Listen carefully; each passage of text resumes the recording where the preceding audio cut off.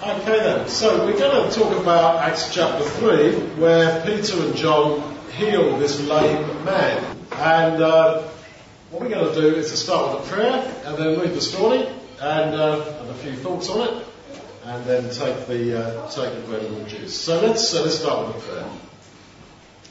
Lord God, our Heavenly Father, we come to you to thank you from the bottom of our hearts for the Lord Jesus, and for his continued work amongst us to this day. And we pray that you'll open our eyes to your word, that what we read here might become alive for us and we might see it relevant to us in our lives this day.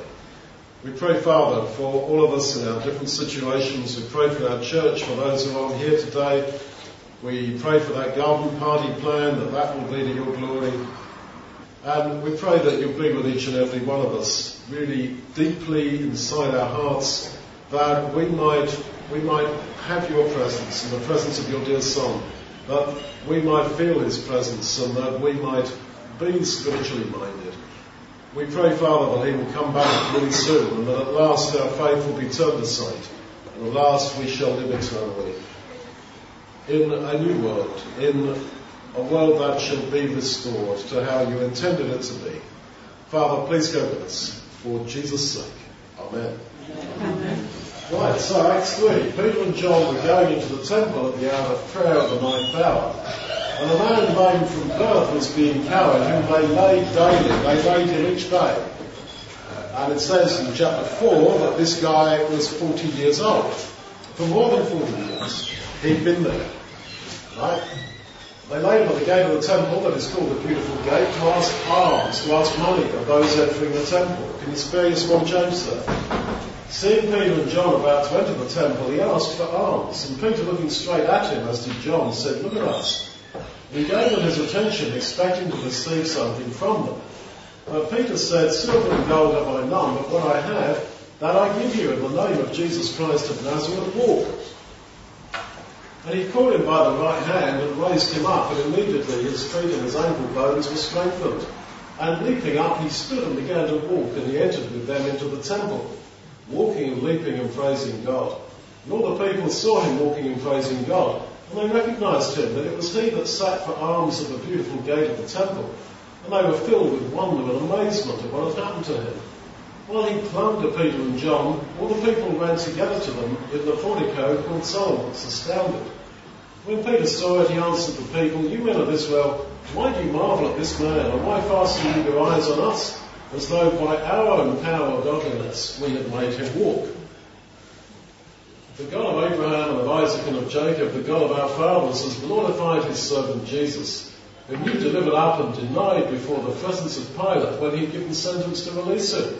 But you denied the holy and righteous one, and asked for the murderer to be granted to you, and killed the Prince of Life, whom God rose from the dead, of which we are witnesses. And by faith in his name has made this man strong, whom you see and know. Yes, the faith which is through him has given him this perfect soundness in the presence of you all. And now, brothers, I know that in ignorance you did it, as did also your rulers.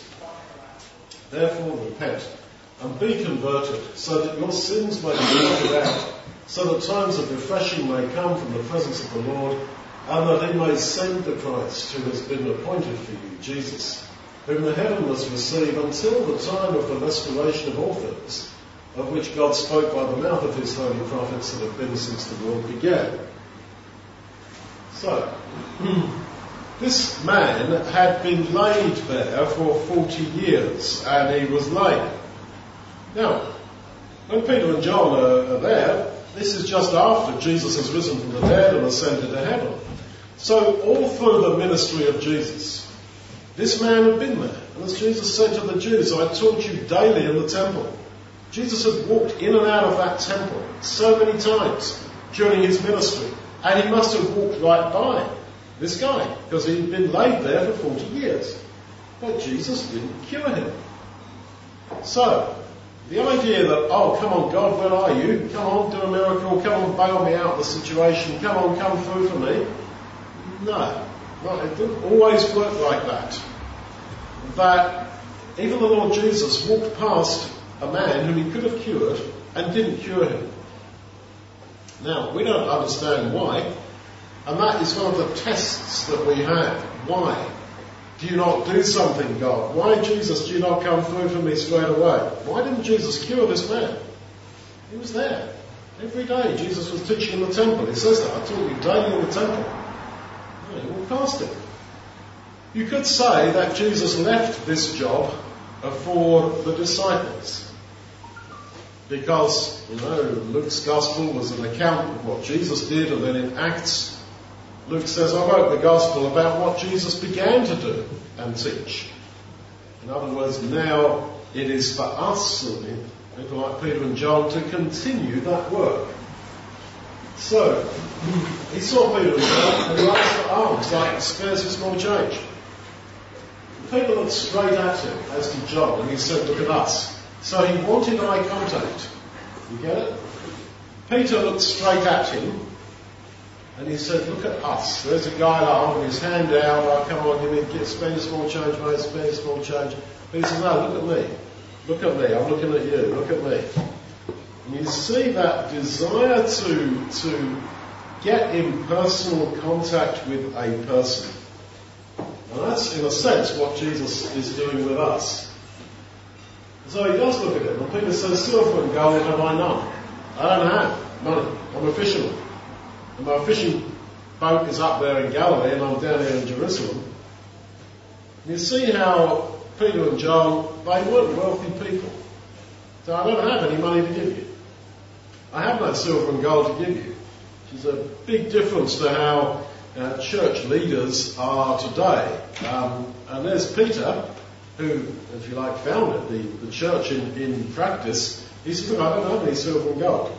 Yeah? They were following a carpenter, the Lord Jesus, who was not a wealthy person. As he says, the Son of Man has not where to lay his head. Big difference I perceive in some forms of Christianity where it's all about money and so forth. And he says, well, I don't have any silver and gold, but what I've got, that I will give you. I'll heal you in the name of Jesus. So he's saying, I don't have any physical silver and gold, but I've got some other silver and gold. And that is what I will give you. And you see, this is how it is, that the true wealth is not silver and gold. The true wealth is, of course, relationship with the Lord Jesus. And that is what we all theoretically tick and say, yes, I agree, yes, absolutely. The true wealth is spiritual stuff. But in reality, we live in a world where silver and gold, where wealth is the only currency. And we are in another worldview that we're looking at it, but it's not like that. It's not how much money you've got. It is not pension schemes or property ownership or car you've got. If you've got a car, where you go for holidays, what kind of holiday you have, and all this kind of stuff. It isn't that. But if you haven't got the wealth of the Lord Jesus, well, yeah, that is all life is about, isn't it? Who gets the most chips on their plate sort of thing. That is what it's about. But we have definitely got another way of doing life, another perspective, another worldview. And when Peter writes his letters, he's often alluding to the words in his life that we read here. And he says, we were not redeemed by silver and gold, which are corruptible, but by the precious blood of Christ. So that was his view, that silver and gold is corruptible. But you say, no, silver and gold don't corrupt. You buy a wedding ring, which I bought from James's Jewellers opposite the venue, opposite KFC down in Croydon. When Cynthia and I got married, I did. And why do you buy gold? Because it doesn't corrupt, supposedly. Peter says silver and gold do corrupt. Yeah, ultimately in X billion, zillion, trillion years, I suppose the gold won't exist. But for us in our little lives, get a gold one, it won't go bad, it'll be last forever. He says, no, that's all corruptible. That all corrupts. Now, in the eyes of man, a gold ring doesn't corrupt. If you live in our little world, no, it doesn't in our little limited perspective. But ultimately, yeah, it does. And the only thing that doesn't is the true gold, which he says is the precious blood of the Lord Jesus Christ. And so he says, in the name of Jesus Christ of Nazareth, walk. Of Nazareth. Why throw that in? Why don't you just say, in the name of Jesus, walk?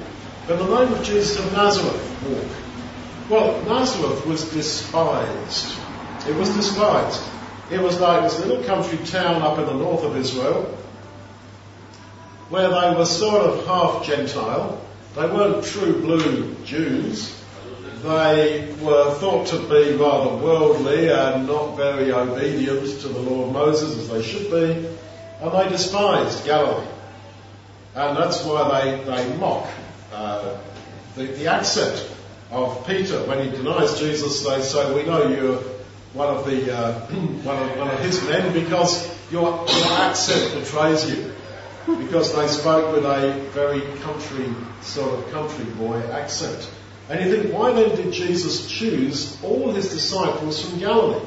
That's why we saw last week in Acts 2, when they stand up and preach, they mock them and say, all these men who are speaking are Galileans. They're all Galileans, they're all from up there.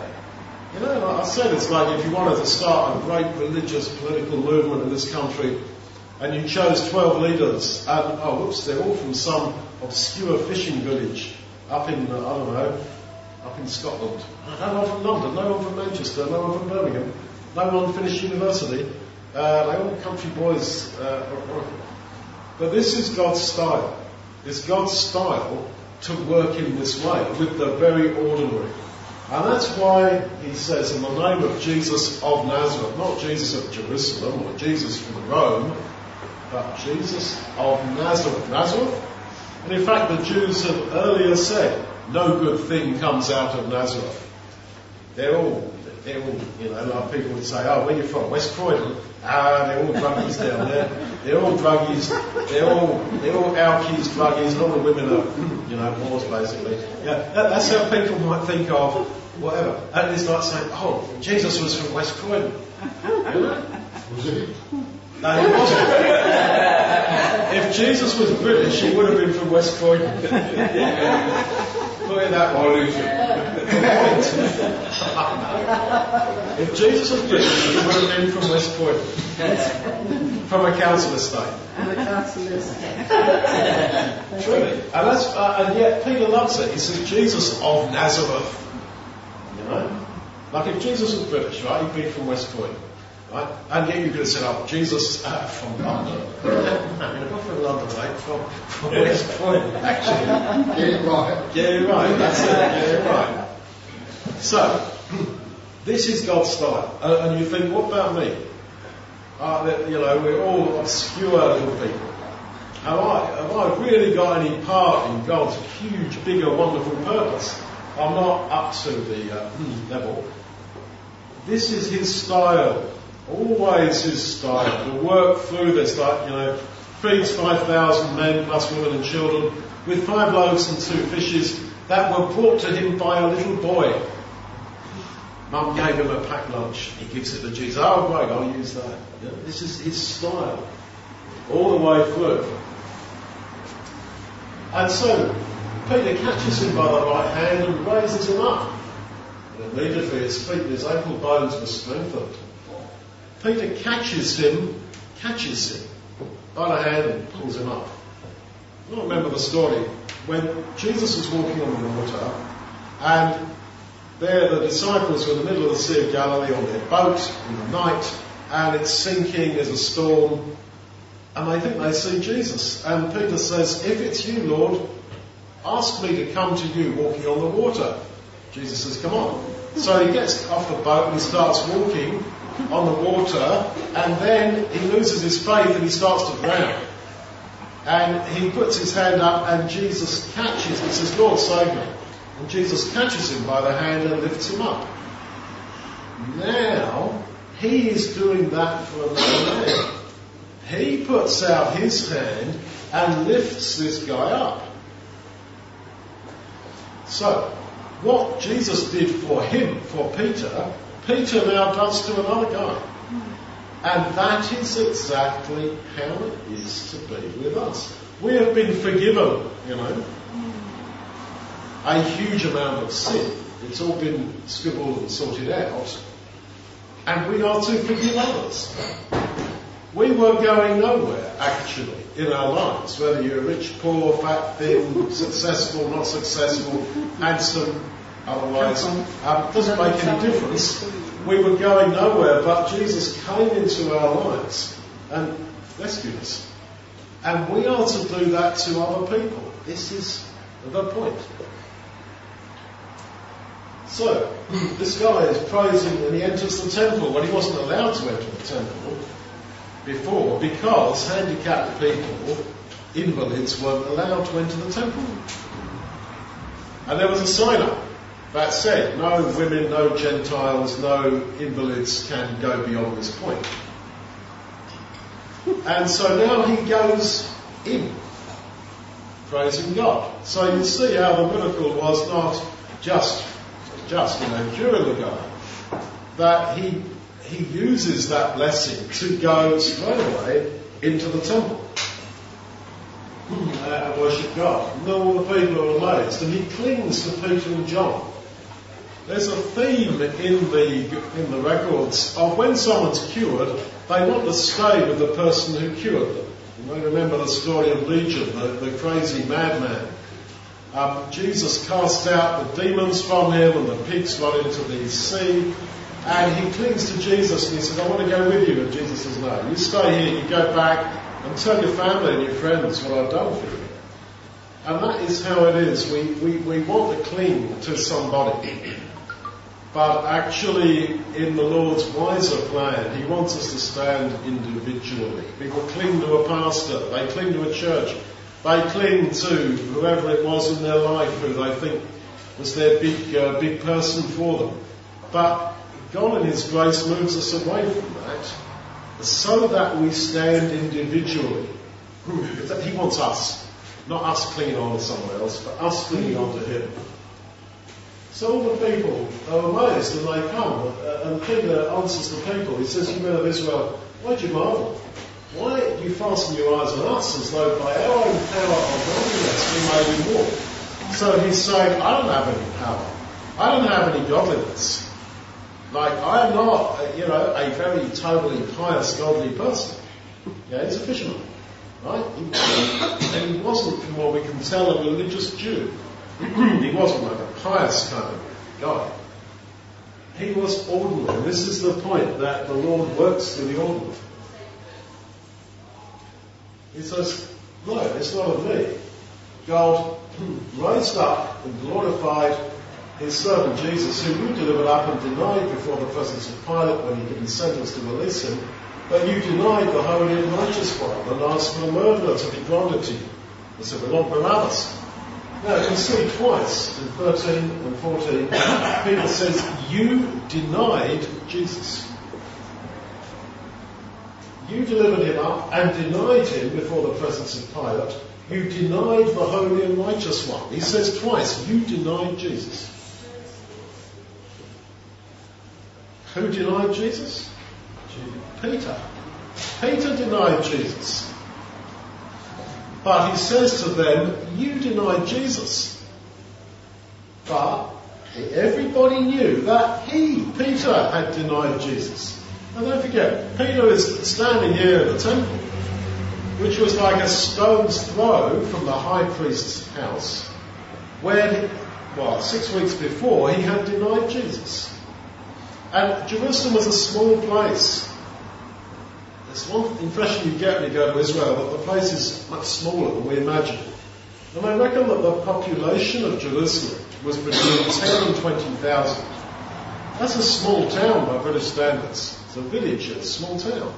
It's not a big place. And gossip would have spread all over. And the girl, remember the story when Peter denies Jesus, and the servant girl says, you were one of them. No, I'm not. And he does it, he denies Jesus 3 times, and then he goes out and weeps bitterly. He says, he was crying like a little kid outside the gate when I busted him. When I said, you were one of them. Yeah, an old story would have gossiped all over this little town. And so everybody knew Peter had denied Jesus.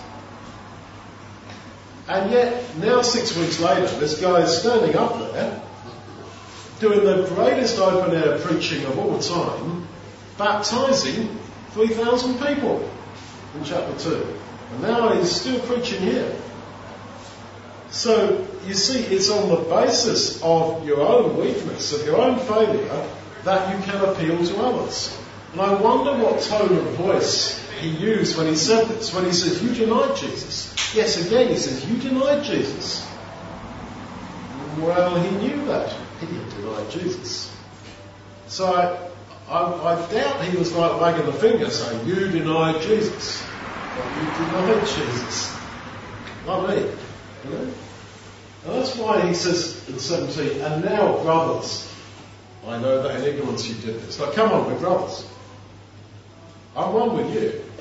And so it is on the basis of our humility that we can appeal to people. The idea of, this sort of pious, white-faced, saintly person, I am so righteous, I am so whatever, and I ask you to repent and be as pious and righteous as me. This might possibly have worked in some points in human history, but it don't work today. The more real, the more credible. People want reality. People, as a certain Australian friend of mine said, people's BS meter is a lot more finely tuned than it used to be. And he was not wrong. People don't fall for this any longer. People want reality. And they don't want hypocrisy. All you see on the news is hypocrisy. Some guy who appeared this was in fact that. And people say, oh, well, I'm not good enough. People say, oh, I smoke, or I drink, or I smoke dope, or I this, or I'm not living a straight life in this way or the other. I understand. But you see, it's on the basis of him accepting you as you are, where you are. Of course, there's room for improvement in the lives of all of us. Absolutely, radically so. But we can improve. And that's the point. And we, on the basis of just being who we are, without airs and acting up, putting on a mask, that is the witness. And it is that which will bring people to Jesus. I mean, on average, someone's getting baptised from our activities here in Croydon every week, on average. That's amazing. That's amazing. Because are we a pious lot of people? Now, Jesus comes from West Croydon. Jesus comes from West Croydon. Yeah, exactly. So, also talking about denial, when Peter writes his letters, he writes to all the guys he baptised. And he says to them in 2 Peter 2 verse 1, he says, be careful of false teachers. He says, a lot of false teachers out there, these terrible people. They even deny the Lord Jesus. They even deny the Lord Jesus. As if the worst thing you can do is to deny the Lord Jesus. Peter, I denied the Lord Jesus 3 times. And these awful people, he says, they even deny the Lord Jesus. Did you still forgive him? Jesus forgave him, oh absolutely. Yeah, Jesus forgave him, absolutely. No doubt about that. But I'm saying that all the time Peter is aware of his own absolute humanity. And it's on that basis that I think he was used. Even Paul didn't baptise as many people as Peter did. No one has ever really done that. Peter was the one used. And Jesus said earlier about Peter, you're Peter, which means rock. We would say rocky. And on this rock I will build my church. Now, I'm not a Catholic. I don't believe like what I do about, Peter is blah, blah. But all the same, Peter was used as the rock on which the church was built. And you may think, he's not a very rocky sort of bloke.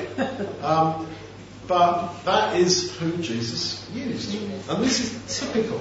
This is characteristic of how God works with people.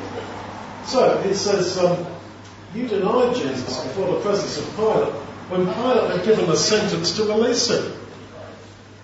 So, Jesus comes to court, to Pilate, and Pilate actually says, release him. That's what it says. But the Jews started yelling, now crucify him, crucify him. Well, Pilate gives in. And I've talked about this before, about Pilate's conscience. That in history, outside of the Bible, Pilate is recorded as a conscienceless guy who would just walk down the street and say, oh, get his guys up. See those 5 blokes over there? Just kill them, can you? Oh, see that woman there? Oh, can you just torture her to death? Just for the kick of it. Right? That he was a conscienceless guy. And in the pathetic criticisms of the Bible, which you could read, one of them is that, the Pilate you read about in the Bible is, very touchy in his conscience. He's not, please can you not crucify Jesus? He's done nothing wrong. He says, let him go. And they say, but when you look at history, Pilate was totally different. Big contradiction. No. History is right. Pilate was conscienceless. I agree. Don't doubt. The Bible was also right. But the difference was then that when this conscienceless guy, when he encountered Jesus, suddenly he's got a conscience. And as I've said to you, this is how it is. When you talk to people about anything, it's all a bit of a joke, it's all arm's length. But if you raise the issue of Jesus, their body language changes, or they get all very funny, type defensive, all a bit funny about them. Yeah. Because there is this hole in the human heart that only Jesus can fill. Absolutely. And also don't think that, he's never interested. She would never be interested in the gospel. He never would be interested. No. Everybody is underneath. It's all a face of bravado that, I don't do all that God stuff. I'm an atheist. No, nobody's an atheist. I can say that. But as has rightly been said, no one is an atheist in a plane that's going down. No one is. So it says, you Jews, you killed the Prince of Life. You killed the Prince of Life. When the Jews can say, we didn't do it, Romans did it. Yes, it was Roman soldiers that did it. But of course, Jesus and Peter and God see to the essence that we cannot justify our sins by saying, I was well voted into it. It was them. I didn't do it. They did it. No, he gets right to the point. You killed Jesus. No, don't give me all that stuff about Romans did it. We didn't. No, you did it. He goes on, he says, by faith in his name has made this man strong, and you see it go. Yes, the faith which is through him has given him this perfect soundness in the presence of the Lord. So, he's saying, this man who was for 40 years laid at the gate of the temple, this man has been healed by faith in Jesus. But the question then is, whose faith? Was it the faith of the man? I don't think so, because the guy is just sitting there, holding his hand out, saying, spares a small change, sir, spares a small change, spare me a small change. And Peter says, excuse me, mister, look at me. Oh, huh? No, the guy wasn't even looking at people, just holding his hand out, saying, give me a small change. The guy wasn't even looking at the people, he was asking. I mean, you see, if you go down the venue, there's that woman who's always opposite. Truly, when she needs Jesus Christ, that woman. What? Scary Mary. Scary Mary. According to Tony, her name is Scary Mary. But she's pretty scary up. And the Scary Mary is there with her hand out, and she doesn't look at you. Apart from the cussing, basically.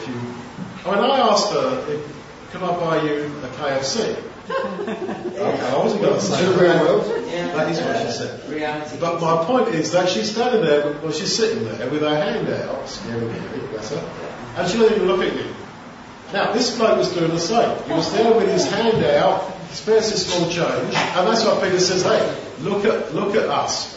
Look at me. Yeah. And I don't think, therefore, that this guy had any faith. And Peter says, I haven't got any money, but I'll cure you. I'll give you the true riches. So when he says here, he labours the point, it's by faith in Jesus that this man was cured. He says it twice, by faith in his name. Yes, the faith that is through him has healed this man. Whose faith? Not the faith of that guy, the faith of Peter. And so you see a wonderful thing, that the faith of one person can affect the salvation of a third party who doesn't believe. Now that is my point. There's another example in Mark chapter 2 where Jesus is in a house that's packed with people and it's got a flat roof.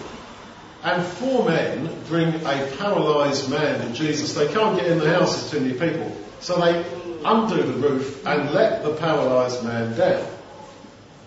And it says, when Jesus saw the faith of the friends, he said to the man, your sins are forgiven you. Did the man himself believe? Well, apparently not. But the 4 friends did. And Jesus, when he saw the faith of the friends, he said to the paralysed man, your sins are forgiven you. So, you've got the same here. This guy who was there, like Scary Mary, holding his hand out, not believing at all. He'd been doing it for 40 years, poor guy. This happened to him because of the faith of Peter in Jesus. So, this opens massive avenues of thought. Because it means that we can make a radical difference in the life of third parties, in the life of somebody else. That because of your faith, that person may be forgiven. Because of your faith, that person may get a totally new life. Now, I think God has structured his purpose in that way. In order to give us something to do, but in order to show us the importance and the value and the meaning of life. That I can make a difference. You can make a difference. And it's not a question of, I haven't got any money, I can't do that, or I haven't got the health to do that, this, that, or the other. That's not the point. Your faith can save someone else. Now, that's why when you read Paul's letters, he is saying all the time, I pray for you all the time. Even when he's in prison. He could have said, I'm in prison, I can't do nothing, I'm locked up. But he writes these letters to these people and he says, I pray for you all the time. Yeah, because it makes a difference. If prayer for each other makes no difference, well then what's the point of prayer? If, for example, your path with the Lord is just between you and him, well then why should I bother praying for you? What difference is it going to make? But it does make a difference. And that's what gives life its meaning for us as believers, that I can do something eternally significant for another person. You know, people say, I don't know what to pray for. Well, that's because they're thinking about what do I need, you know? I don't know what to pray for. Well, pray for me. There you go. Pray for Gemma. Pray for Kevin. Pray for, everybody. You've got something to do. And man is never better than when he's got something to do for the Lord. That is of eternal moment and significance. There's nothing else in the final analysis in this world is really worth doing, really. It's all chasing the tail. So you're young girl, that'd be interesting. Oh yeah, that'd be fun. And you get as old and boring as us lot. I mean, you've been there, done that. The only eternally significant thing you can do is to save somebody else. So, he says it's by faith, by his faith in Jesus. And this man's been healed. Therefore he says, repent and be converted, that your sins may be blotted out, so that times of refreshing may come from the presence of the Lord, and so that he may send the Christ. So, he says to the Jews, repent and be converted. Not repent and convert, but repent and be converted.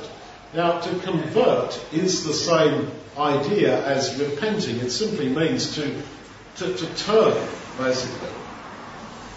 You turn, you repent, and you will be converted. And you will be turned. That's what the psalm says. Turn me, and I shall be turned. This is the thing. There has to be that movement from our end. I want to turn. I want to change. Yeah, and then you will be converted, and then you will be turned. Now, the ultimate balance between sort of human free will, volition, choice, and God's sort of higher hand is impossible to quite describe, but God's got that balance right. If it's too much on the side of, well, you've got to repent, you've got to change, well, then salvation is only for the strong-willed. Salvation is for those who've got the steel in their soul to be good, to resist temptation. But we generally haven't. But we repent, we rethink, we ought to turn. Okay, you do that and you will be converted and you will be turned. And your sins will be blotted out. Blotted out. But they, in that sense, do not exist on the scroll anymore. They have been washed off. They're blotted out. They are not there. Now, that again is a challenge to faith, because so many people live sort of with the consequence of previous sins, and they think, oh, because I've still got the consequence of that therefore it is still there before God. But it is not. It is blotted. It is not there. And this is why I beg people to be baptised into Jesus, because those sins are blotted. It's gone. You may say, well, you can't destroy your own past. Well, yes and no. In a sense, the most important thing is that you can get it blotted before God. That is gone. You can actually go back and redo the past. And that he may send the Christ. So as I take it, Jesus will be sent once, but Peter's talking to Jews here, once the Jews repent. Once the Jews repent. At least some of them. Then Jesus is sent. That's why all this stuff about, I'll watch this thing on YouTube or on TikTok, that shows that Jesus is going to come back this year. Definitely by, the 3rd of November, Jesus is going to come back. No. I don't think there is a calendar date that is set by God. There are conditions. That's why when the disciples say to Jesus, well, you're going to set up the kingdom now? What's the day? When you're going to come back? He said, well, it's not for you to know that, but you go and preach the gospel. Right? Because that will fulfill the precondition. Say to a kid, if you clean your room every day for 7 days, I will buy you a guinea pig, or whatever it might be. It doesn't mean that in 7 days' time the kid is going to get the guinea pig. The condition is set. If you clean your room every day for 7 days, then you will get the guinea pig. And that day may not come for another 6 months. And so it is with the second coming. The date is not on the calendar, but the conditions are. So, he will then send Jesus, whom heaven must receive until the time of the restoration of all things. So when Jesus comes back, there will be the restoration of everything. That is going to go back to how it was in the Garden of Eden, before there was sin and failure. Animals nice with each other, man walking with God, perfect environment, forever and ever and ever and ever. And that's what's in front of us. And all this is possible actually because of human failure in killing Jesus. That is what has made all this wonderfully possible. So we're going to celebrate that in the bread and in the juice. And Kevin, would you like to give thanks for the bread and the juice, please? Also, earlier, I should have mentioned a prayer request. I don't know if we could do that at the end. It's convenient. Somebody had an asthma attack and they were in intensive care in a coma. They came through that. They've now been they're now at home. However, they're very, very weak. So I don't know if we should do that at the end. Yeah, maybe at the end. Yeah. Would you like to just give thanks for the bread and the juice? Father, in the name of Jesus Christ, we thank you for today, and I thank you, Lord, that for each and every one of us here, as we partake in the bread and the juice, to remember our Lord Jesus Christ. Bless each and every one of us today, and draw us closer to you. So thank you. In Jesus' name, amen. So the bread represents the body of Jesus, and the cup represents his blood.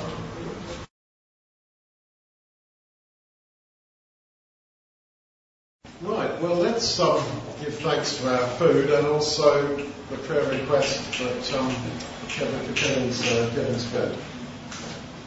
Heavenly Father, we do thank you for the food, and we realise that so many people are not as blessed as we are. We pray that you'll bless each and every one of us here, that we might be the more and more appreciative and thankful and grateful. And Father, we pray for Kevin's friend in the coma, in the asthma attack, and we pray that you'll work in the life of that person to bring them above all things to your Son, which is the true riches, the true silver and gold that we have to offer. For his sake. Amen.